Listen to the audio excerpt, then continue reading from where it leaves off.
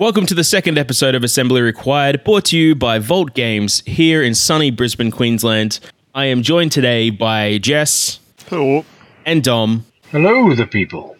And tonight we're going to be talking about two things. We've got Warhammer 40,000 8th edition wrap-up, like where we've been going since we started playing it.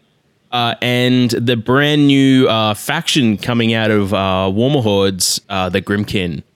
So starting off, Warhammer 40,000. Gents. Let's begin. Good so far. Yeah, good so far. Yeah.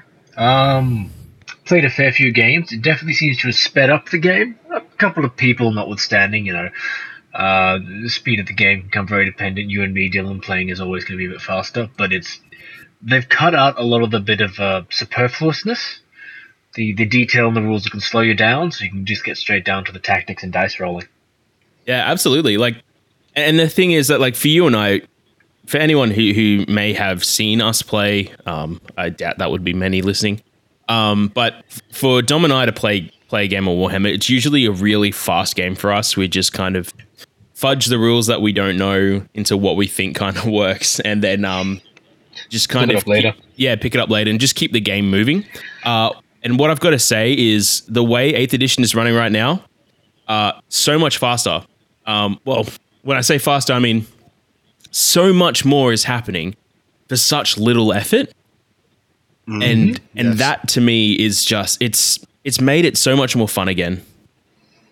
Oh yeah, it's gotten quite heavy on the dice side, which is kind of neither here nor there. At first, I was a bit worried that it would be a bit more dicey than tactics, but as I'm starting to get used to the way they've changed the tactics and where it's now coming in, it's there. It's just a lot more simple, intuitive. There's a lot less of in this situation you can't do this thing. It's just psychic phase is probably a good example.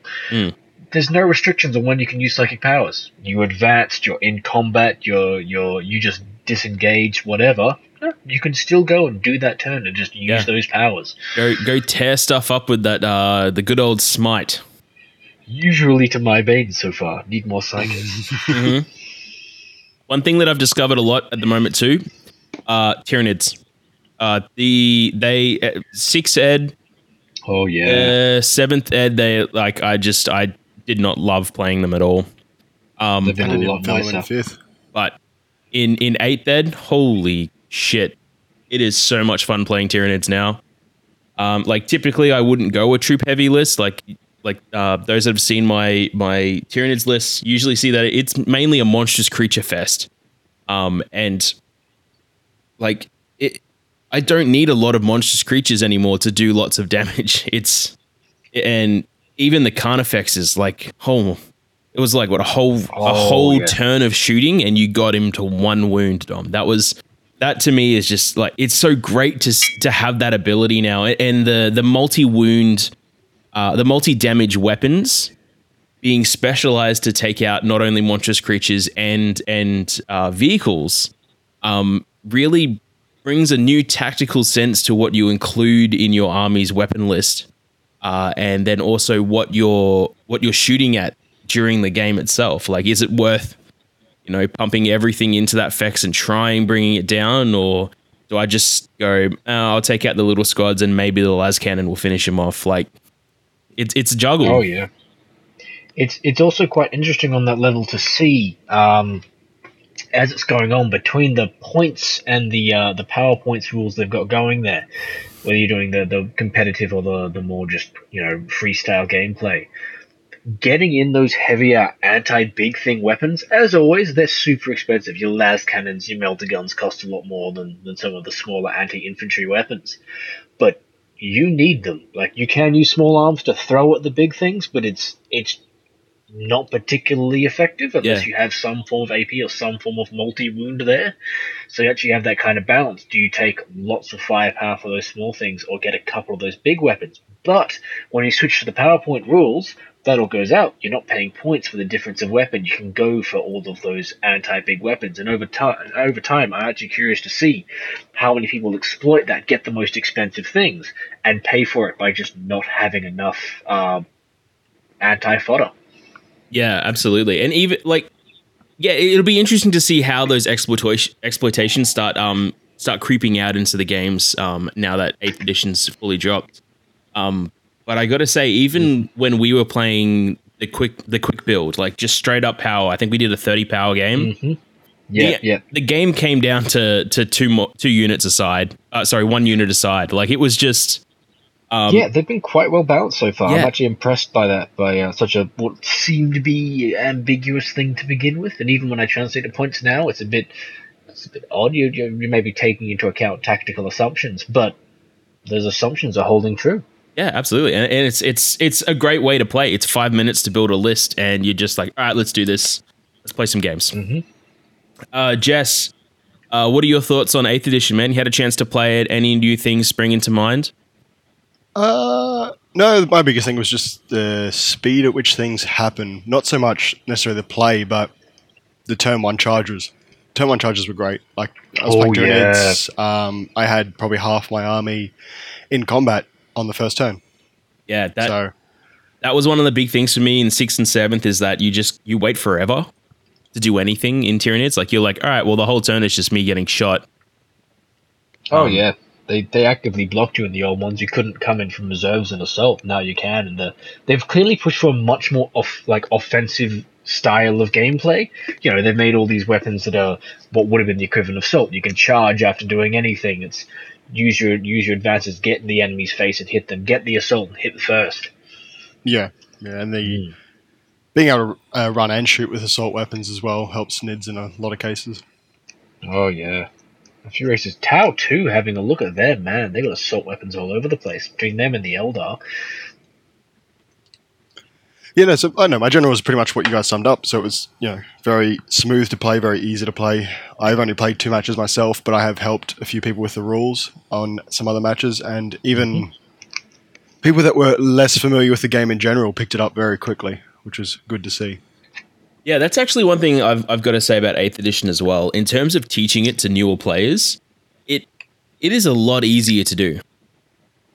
Like it's still an absolute drain. Like any miniatures game is, you got to devote a solid half hour to an hour of direct teaching people how to play the game.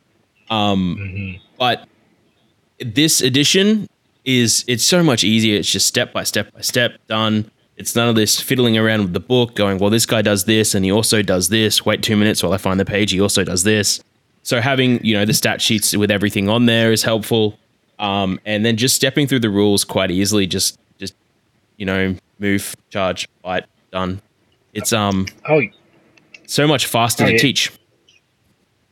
Yeah, we can see that the whole rules are, you get the Dark Imperium box set, and you get that little fold-out leaflet, the GM kind of screen. Yeah. All the rules are there on 5 or 6 pages, everything you need to play. Absolutely, yeah. Not to mention that the rule book is now become, I'd say, getting close to about 70% fluff. Yeah. Yeah, I'm not going to complain about that, though. It's a good read. True. Very true. I do like the amount of lore stuff that's going on. The world being active and alive, and yeah. And actually moving forward with the Storm splitting off a good chunk of the Imperium now. Mm-hmm. Should be interesting. Coming back. I want to see which other Primarchs start coming back. I believe the current suggestion is Mortarion is coming back. Oh yeah, next easy. Yeah, he was never dead though. I want to see if Dawn's really dead. Man, bring back my golden boy. Yeah, it's gonna be an interesting year or so, I think, coming up once they get through all the codexes, and start bringing back more of the narrative stuff, like when they started doing the Gathering Storm stuff and bringing out narrative based models and narrative based books. Well, that's something I'm wondering with the codexes coming out too, if they won't just keep playing on that as they bring out the codex, bring out someone new, bring out something to go with it, it's also good to see they are bringing the codexes and so soon. Something we previously mentioned in the first podcast was just the whole, hey, these rules have come out, but they're a little bit vanilla. Yeah. Looks like they bring that flavor straight back out, and I'm really excited for that. And not just because the first and third book covers most of my armies. Yes. You're one of the few people that only needed to buy 2 indexes to cover their armies. Yeah, I have to buy a few new books soon. I'm curious to see how much they're going to set me back. Yeah, that's one thing we don't know yet is the end pricing for us down here in the land of kangaroos and Vegemite. Whether that's going to be another hit or whether they're going to continue the reduced pricing model that they seem to be following along with all their stuff. I don't know. I've seen the price of the new stuff that's coming out, the First Strike and the No Fear box sets that are coming out soon, and I mean they won me back with the 8th edition release stuff, but the prices are a little bit like $60 for $60 for characters. Are you kidding me? Yeah, I remember back in my day, I went and bought most of my characters for between 18 and $32, and $32 would get you a Baden. Oh, $60 is too much. Not bearing in mind, like, I have so many characters that I can use that there's not a huge attraction to get any more for me, but that still seems pretty extreme. Whereas the actual other models, for what you're getting out of them in a game level, actually seem pretty reasonable. I was hoping they'd start to bring it out to something that's affordable and encourage you to keep buying their product rather than just stretch it as far as I can. Then rather than just going, oh hey, look, you want a librarian and Primaris librarian? $60. Like, whoa! I'll put one of my spare Grey Knight Force weapons on one of my generic Primaris Marines, call it librarian, save myself some cash. Yeah. Back to kit bashing. Kit bash myself a psychic hood. I can do that. Hey, kit bashing's good fun. You can always find someone that can mold one out of green stuff for you. Oh yeah, I know someone someone specific. Like even like I understand that. Oh yeah, it's a little box that has plenty of options for you to run. But I mean, the Chaos Terminator Lord still only like $40. So even then, that like I'm pretty sure I'm getting the same amount, if not more, plastic in the box from a Terminator Lord than I am from the Primaris Captain. But even then, like, you had goodwill, and now you're pricing. Yeah. And I've got to admit, having played with that the Dark Imperium, the Space Marine side of that box set, whilst they're good, I like the balance of the Force. The models look beautiful. Something I started to notice is the Primaris Marines. They have no form of transport right now. The Primaris Captain, for example, being what is mostly seems to be the equivalent of a Terminator in his stats and what he's got.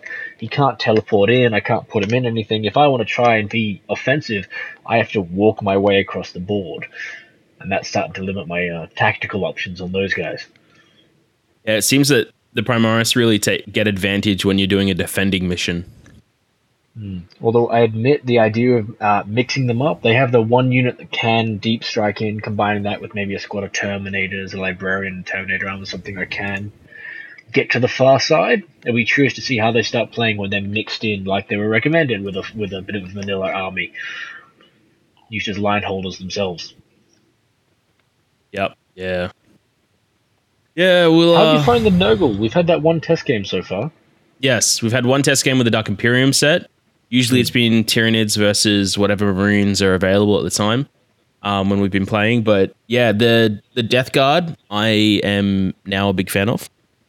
I may be delving my way back into the warp and pulling out all my Chaos Marine stuff and possibly retconning it to a complete Death Guard army. We shall see.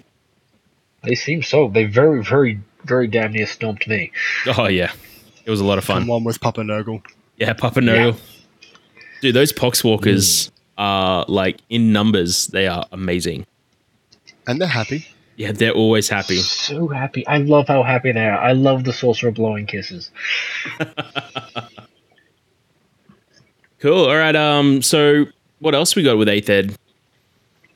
Obviously, they got some new stuff coming out. The easy-to-build packs that have, like, 3 models in each. They're only going to be, like, $25 in Australian. So, I mean, if you want to build out a bit more Primaris stuff or a bit more Death Guard stuff, like, it's not too pricey on that front. But, I mean, obviously, with the character stuff, price is a big deal. It is also something I'm curious to see, because at least in the stuff they've released for the Primaris Marines so far, there's not much in the way of customizability. they have what they have. There's about one war gear option you can change, which is whether or not their lieutenants have a gun or a sword, but there's not a lot of room there to, customize the army, both in that they all come in very set, freestanding. They look cool, they look really good, but I can't make them varied from the next player over rather than which paint job I put on them. They're all standing in the same way. I can't change their weapons. It's been. So I imagine that's partly because those starter sets come with the easy to build models in a general sense. They have less options than they always have. So maybe the new kits come out will be a bit better. I very much hope you're right, but so far the rulebook hasn't left any room for changing, but those codexes that are coming out, they might change all this. The codexes might come out with more advanced Primaris Marines, will change loadouts again with these new kits coming out, will hopefully give us some more options there, but so far I'm a bit like, ooh, I'm stuck in a box. It looks like the new Primaris Reavers as well. It looks like there's going to be no customization when it comes to those models at the moment, not without entirely cutting arms and remolding them, because two packs, they look so good. Just looking at the easy to build product pages now, and they look great, like having stealthy guys with skulls on their faces. Might be going for a more, as you're saying, easy build market platform for most of their things. But we'll see how we go over time. I played back in 3rd and 4th Ed, where you could really customize the hell out of your Marines and your Guard, and you add a lot of flavor to it. You paid for it in points. Wasn't necessarily tactically a good choice, but it was fun, and it's one of the biggest things I'm looking forward to in this PowerPoint system, being able to deploy my veteran squads with all these different arrays of weapons without getting tied down in the nitty-gritty of figuring out the points as well as the sum total therein. Those were the days of the Wild West. If I want to rock 2 Power Fists, I'm going to rock 2 Power Fists. You can't tell me no. Oh, yeah. I'm going to do it. Oh, yeah. Dude, that's a terrible idea. I know. But I love it. Worth it. Absolutely. Alrighty. Fantastic times. So that's our thoughts on Warhammer 8th Edition. Of course, if you are in the Brisbane area, you can always swing by the store, and if Dom, Jess, or myself are in there, you can probably catch us for a game. We'd love to have a crack at some more 8th Edition games. I'll rip out the Tyranids and go ham with my Carnifexes as always. I will get them next time. Eventually you will. So that's one miniatures game, and we're moving on to another because they've got a brand new faction coming out this month. I'd say the second to Warhammer's first, the Warmer Hordes series, War Machine and Hordes from Privateer Press. The game that, especially in Brisbane, is kind of underground against Warhammer, I would say. Everyone's I don't know. You got to remember that we have literally the world champions here in Brisbane. I know, and that's what I find so strange is that you can walk into a store and you go, "Do you guys play Warmer Hordes?" And they'll be like, "What's that?" And then we rock some of the best teams in the world. But yeah, a lot of I gotta say, if you aren't playing War Machine or Hordes and you're listening to this podcast, you've got to have a game. It is like fusing Kill Team from Warhammer in the skirmish aspect, and then D&D 4th edition with the characters with all their stats and their special abilities, and having the camp. I can see the camp. Yeah. Sorry, say that again, Jess. A bit of steampunk thrown in. Yeah, and throw a bit of steampunk with some magic, and you'll have a ridiculous day. But what we need to talk about is the brand new one that's coming out this month, Grymkin: The Wicked Harvest. These are a new faction hitting the scene for particularly the Hordes side of the game, which uses Fury and a bit of risk management, as opposed to the resource management of War Machine. First thoughts. What are we thinking of those models? Like it just Dom, like you were saying before, the camp. Oh yeah, I got to admit, I love my Grimdark 40k and all that stuff, and the sense of heroism. But having a look at some of these Warmer Hordes, and particularly with this new Grymkin range, they're campy and they're full of puns, and they look fun. They seem to maintain obviously they're a bit darker oriented themselves. I don't know how it compares to a lot of the other ones, but they just look like they're having a great time and they'd be fun guys to play with. Absolutely. And for those who aren't familiar with the Grim Kit, a lot of it is based off the dark fantasy tales of the Brothers Grimm. So whilst you're looking at things like the Gorehound and the Rattler and the Skin and Moans, like all these undead things coming at you, you've also got some ridiculous stuff in here like the Nayslayers, which are a bunch of goblins riding hobby horses, but the heads of the hobby horses are the heads of real dead horses. And the Piggybacks, the elite shield wall team of pigs. So that are riding on like little gremlin things. Having such a great time. Yeah. So what are our thoughts on the model design? like Jess, in comparison to some of the stuff that's already out there for Warmer Hordes, with the Trollbuds, the Circle, Signar and Menoth, what are you thinking? How do you think these guys kind of fit in with the whole scheme, and how you think they're designed? Well, I think they're definitely unique, but that can be said for a lot of the races in Warmer Hordes. They tend to be fairly unique individually, but these guys are probably the only real dark faction other than Crix, who are another sort of undead steampunky, whereas these guys are undead. But I love that the Nayslayers and like the Keg Dudes and they're just the Piggyback Riders. I don't know. They've taken really dark theme and added a bit of fun to it, and it's great. Yeah, like I've always seen, like every now and then you see something come out of Privateer Press when it comes to their models or their designs, where it's like it's in the world, but you're like, is that a dig at itself? And to me, this whole army is just one massive dig at itself. That it's glorious. The cask imps, the imps in the casks, yeah, that explode. But then they got the serious ones like the Cage Rattlers and the Skin and Moans. Like they're disgusting big beasties that are beautiful. Yeah, and then you've got other stuff like Crabbits, which are literally crab rabbits. You're just jealous. I am so jealous, man. I just started playing Trollbloods, and now I'm like, should I? No. Yeah, maybe a little. Maybe a little. Like I just finished painting the Trollbloods, but just it's basically it's like Pup and Nurgle, but in Warmer Hordes. Yeah, just join it. You gotta make your Death Guard Warmer Hordes army. Do it. Yeah. Like you just finished painting your army up, and then you're like, maybe it is worth having goblins riding hobby horses. Yeah, it's definitely interesting. I gotta admit, having a look at these guys as well, they're much more reasonably priced. Oh yes, yeah, that's one thing with anyone who's a lot of. I find a lot of ex Warhammer guys float around the Warmer Horde circles that I've seen, like just because of the sheer pricing difference. Like the amount of money you would pay, particularly in old Warhammer, to be able to field just a basic army is what you would pay to get a specialized army in Warmer Hordes. Oh, it's good to see. Like beyond the fact Warmer Hordes is obviously keeping themselves nice and competitive there, and there's some arguments that could be made for them being a newer product, and Games Workshop's always had their quality argument, but I really hope it starts to set a trend, because it'd be nice to see a lot of these hobbies, not even just the 40k and the Warmer Hordes, get to a more affordable point.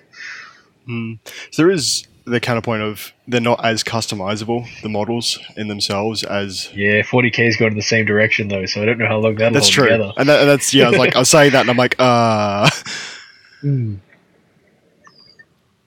Yeah, absolutely.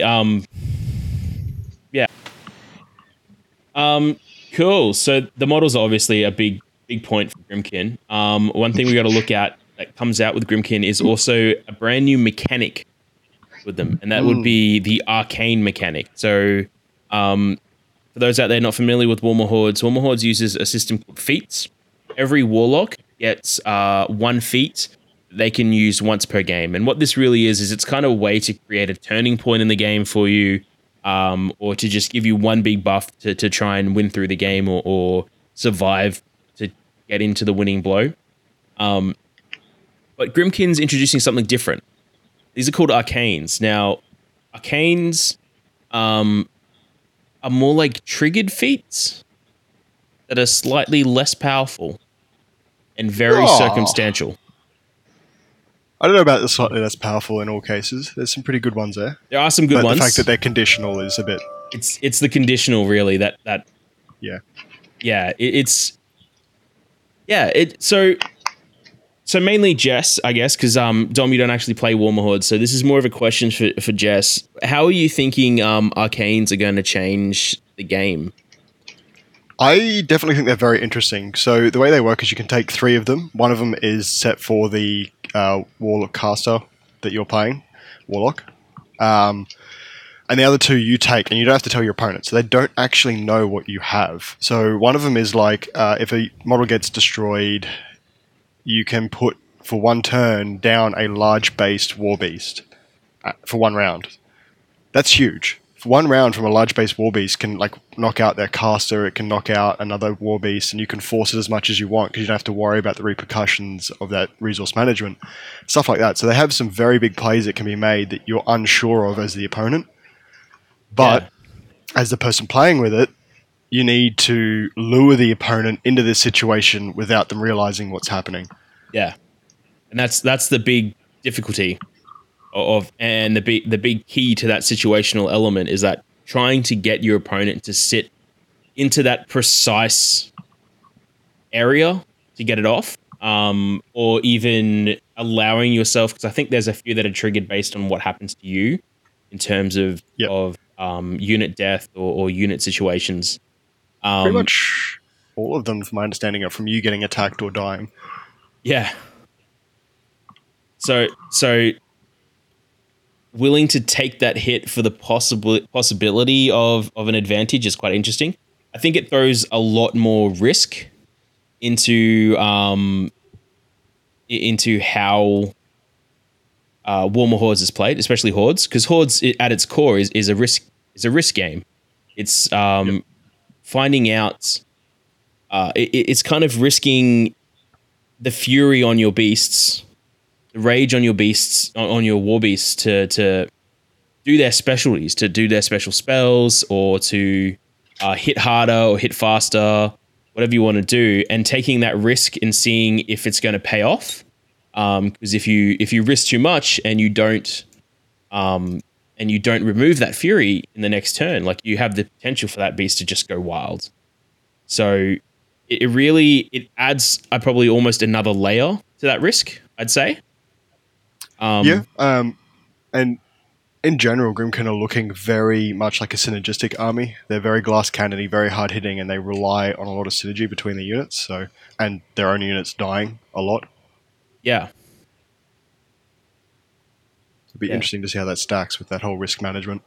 Yes, absolutely. I reckon it's going to be very, very well enjoyed by the Hordes players. I don't know if it's going to pull in War Machine players, because that key element of War Machine is more resource management, where you have the set amount to spend, and you make those choices more tactically than on a risk assessment. So yeah, it'll be interesting to see how the Grimkin are picked up in the coming months.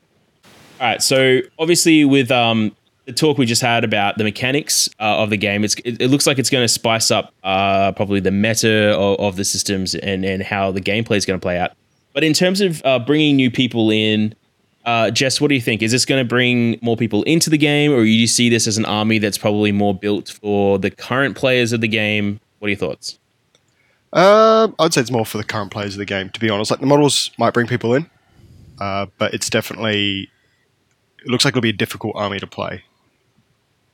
Definitely looks like it'll be something different to play, that's for sure. And I think that might be why to me, it looks like it caters more for the current players than newer players, because, like I said, like we were saying in the mechanic design of that dual layer of risk, it seems like it might be a bit too much risk for a new player to tactically handle, but it might be someone who's a bit of an old hand at Hordes would go, yeah, right, I'll give this a crack. I'd agree with that. Yeah. Dom, what are you thinking? Is this something that would get you into the game, or would you rather be looking at some of the other models to kind of see that? I'd probably need to look at some of the other models. Whilst it definitely looks nice, a lot of it just comes down to not being my flavor. Though I will have to stop and say that the fact that they're sitting there and, by the sounds of it, catering to the players that are already there, it's not just pulling new people in, try and make it more shiny. They're actually targeting their already existing audience. They've got a lot of respect for that. It'll be interesting to keep an eye on what they do in the near future, if anything does draw my attention in. Cool, yeah. Well, one thing that I have to say that Privateer Press does very well is really keep the current players invested in the game. Like, I think a new model drops from them like at least once a month now at a minimum. Yeah, they're pretty much monthly releases. So it's a constant flow of new models. So it definitely is something that a lot of people pull up and they grab one and they go, oh, this might work, and I'll add it to the army and see how it plays. It's cool. Not only that, but recently they've been doing really good testing cycles. So their CID testing, they've been moving away from the physical cards and trying to get everyone to use the application, as well as just manually printed cards, because they're every couple of months re-releasing the rules and balancing the game actively, which is amazing. Yeah, absolutely, and being able to do that digitally, like, and for not that much either. Like, if you get the base War Room app, you get the stuff from the starter sets included as the cards. But then if you you can pay for like having the whole factions card list, and it's not too pricey. It's a little bit expensive, but cheaper than if you wanted to buy the book, which doesn't update. So yeah. Mm-hmm. And they're all available free on their website. You can download them, print them out, put them in your own sleeves. So yeah, absolutely, and that's another thing. And I think that maybe and my mind just fried. And that's what I think. The big thing from Warhammer is that they're kind of doing that too when it comes to the rules being available. Like, I know Warhammer was always very protective about their rules, but now seeing, I think that Privateer Press, I think that Privateer Press has kind of influenced their decision to bring out that rules digest and have that available for people to play at any time. Yeah, it definitely sounds like they're trying to make it a lot more accessible. From what I can tell, they're releasing the small rules cards when you buy a particular box set. So when you buy something, you got the rules to it, which might also be leading into them planning to follow a similar thing of regularly releasing new things, and it might not be in your indices or in your codex, but hey, all you need to play is in this little card in the box. Absolutely, and that'll be a great change for Warhammer to follow up with as well. So. Oh, yeah. Yeah, and there's a lot of other big games, Infinity being another one, that all release their rule sets for free. And I don't understand why it's not a bit bigger. Yeah, exactly. I do think that Games Workshop had a bit of that moment of, we can't let anyone touch our stuff. This is our stuff. But now they're kind of opening back up to the gamers. Obviously, we see they released the FAQ for 8th edition before 8th edition even dropped. But yeah, even things like Malifaux, they all have their rules available for free as well, and I think each model comes with their relevant rules cards as well. But yeah, like, it's something that everyone else has been doing, and now finally Warhammer's catching up. So it'll be good to see that in the future. Oh yeah, the old conservative monolith that it is.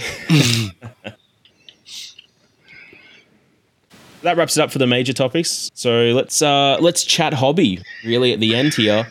What new things have you guys found when it comes to painting, modeling, basing, everything that comes with the arty farty side of playing mini war games? I can't say that I found a whole lot new, but I have, since the drop of 8th Ed, painted about 70 miniatures, all of my Tyranids. Got myself a new airbrush and have been sticking into them, so that's good to actually start to see the army taking shape in the correct colours. Absolutely. I got to say, one of the best things that you could ever experience as a Warhammer player is a table with a fully painted army of Tyranids. It's amazing. Like, Particularly when that... Maybe, Sorry, you go, Dom? yeah, maybe not Tyranids per se, but definitely having a fully painted army is nice. No, you don't get it. Painted Tyranids is like a whole nother level. I'm pretty sure every... Oh, yeah. But that same thing passes on to both Orcs and Imperial Guard if you're not playing... Actually, even if you're playing a Tank Guard army, tanks are a pain in the butt. Oh, yeah, that's why you just spray them black and hope for the best. Oh, that's my plan. My new tank color scheme is black with a big red stripe down the middle. Yeah, that'll work. It'll be fun. Yep. Dom, I'll claim the Inquisition or something shiny. paint them something shiny. Just paint them all with silver paint from Bunnings. They're all Grey Knights now. Slightly I've got them melted. to deploy with. Dom, anything new for you, man? Look, I've had some pretty similar fun on playing through my painting through my Primaris Marines, getting them out to be my Blood Raven color scheme. I was curious to see how that turned out. It turned out really good. It was also the first time I've tried painting on the sprue. Yeah. Kind of mixed results when it comes to the shading. It's quite hard to get a lot of them being on the same angle, but for the base coding and some of the basic colors and details, it saved me a lot of time. It allowed me to get those guys blasted away in a little under a week. Yeah, absolutely. Nice. I used to be a big fan of painting on the sprue. Now I'm kind of a big fan of something I've discovered this week of undercoating white and then just shading as much as possible. This is like my new thing. The Poxwalkers have come together so quick purely because I undercoated them white and then did a flesh shade wash and then a camo shade wash to make them look ugly and rotten. Oh yeah, it took no time. I've found with Nurgle they are a great army for that and the mob thing because they are a very wash heavy army. Yeah. They do work quite well by going through those ones, which is probably made them a good choice for the new editions release box when they are looking at going for the obviously try bring in new people, make it a bit more accessible. Yeah, and much easier painting them. And then even then, like, I haven't even started the Primaris yet, but I already see that the painting them is going to be an easy task. Just undercoat white again, and then work on my layer colors. Won't take them long to come together. Oh yeah. One of the things I did use for the first time this week was the texture paints from Citadel. Now I know they've been around for a while. Some people have used them. People are like, Citadel. I absolutely love this Cracking Earth stuff. Like, if you haven't used them yet, the way the texture paint works is the amount you put on the surface, it tells, basically dictates how cracked the surface will be, depending on what paint you use. I've been using I think it's a Grelin Badlands, which is like you guys remember the old Graveyard Earth brown that was like the base of every model. Oh yeah. Every model in 3rd and 4th edition, which was like, because they were like, Goblin Green's too neon-y, which was, I think, 1st and 2nd edition was that stuff. And it just comes out great, and it's quite easy to just dry brush and then do a quick wash, and just get a base that looks textured without having to go through the effort of dipping it in, brushing glue on, dipping it in sand, brushing off the sand, wait for it to dry, and layering the colors on and doing the dry brushing. Like, it's just, I'm a lazy painter, so I'll find quick ways to do things, and this is just, for me, it's the fastest way to get a great textured base. So absolutely do it. Give it a try if you haven't already. So that's all for this episode of Assembly Required. As always, make sure you subscribe to us here on SoundCloud, or if you're listening via the Apple Podcast, make sure you subscribe to the feed on there, and every episode will be downloaded directly to your inbox. As always, Assembly Required is sponsored by Vault Games here in Brisbane, Australia. If you need any Citadel paints or miniatures, accessories, or hobby, including frontline gaming mats or even laser cut terrain, come in and see them. Get you some of the best stuff there is in that world. Also, if you're looking to pre-order the new Grimkin, you will be able to find them up on the website in the coming days. So just look out for them there. As always, thank you so much, Jess and Dom, for joining me. You're welcome. Thank you. and we will catch you next month for Assembly Required.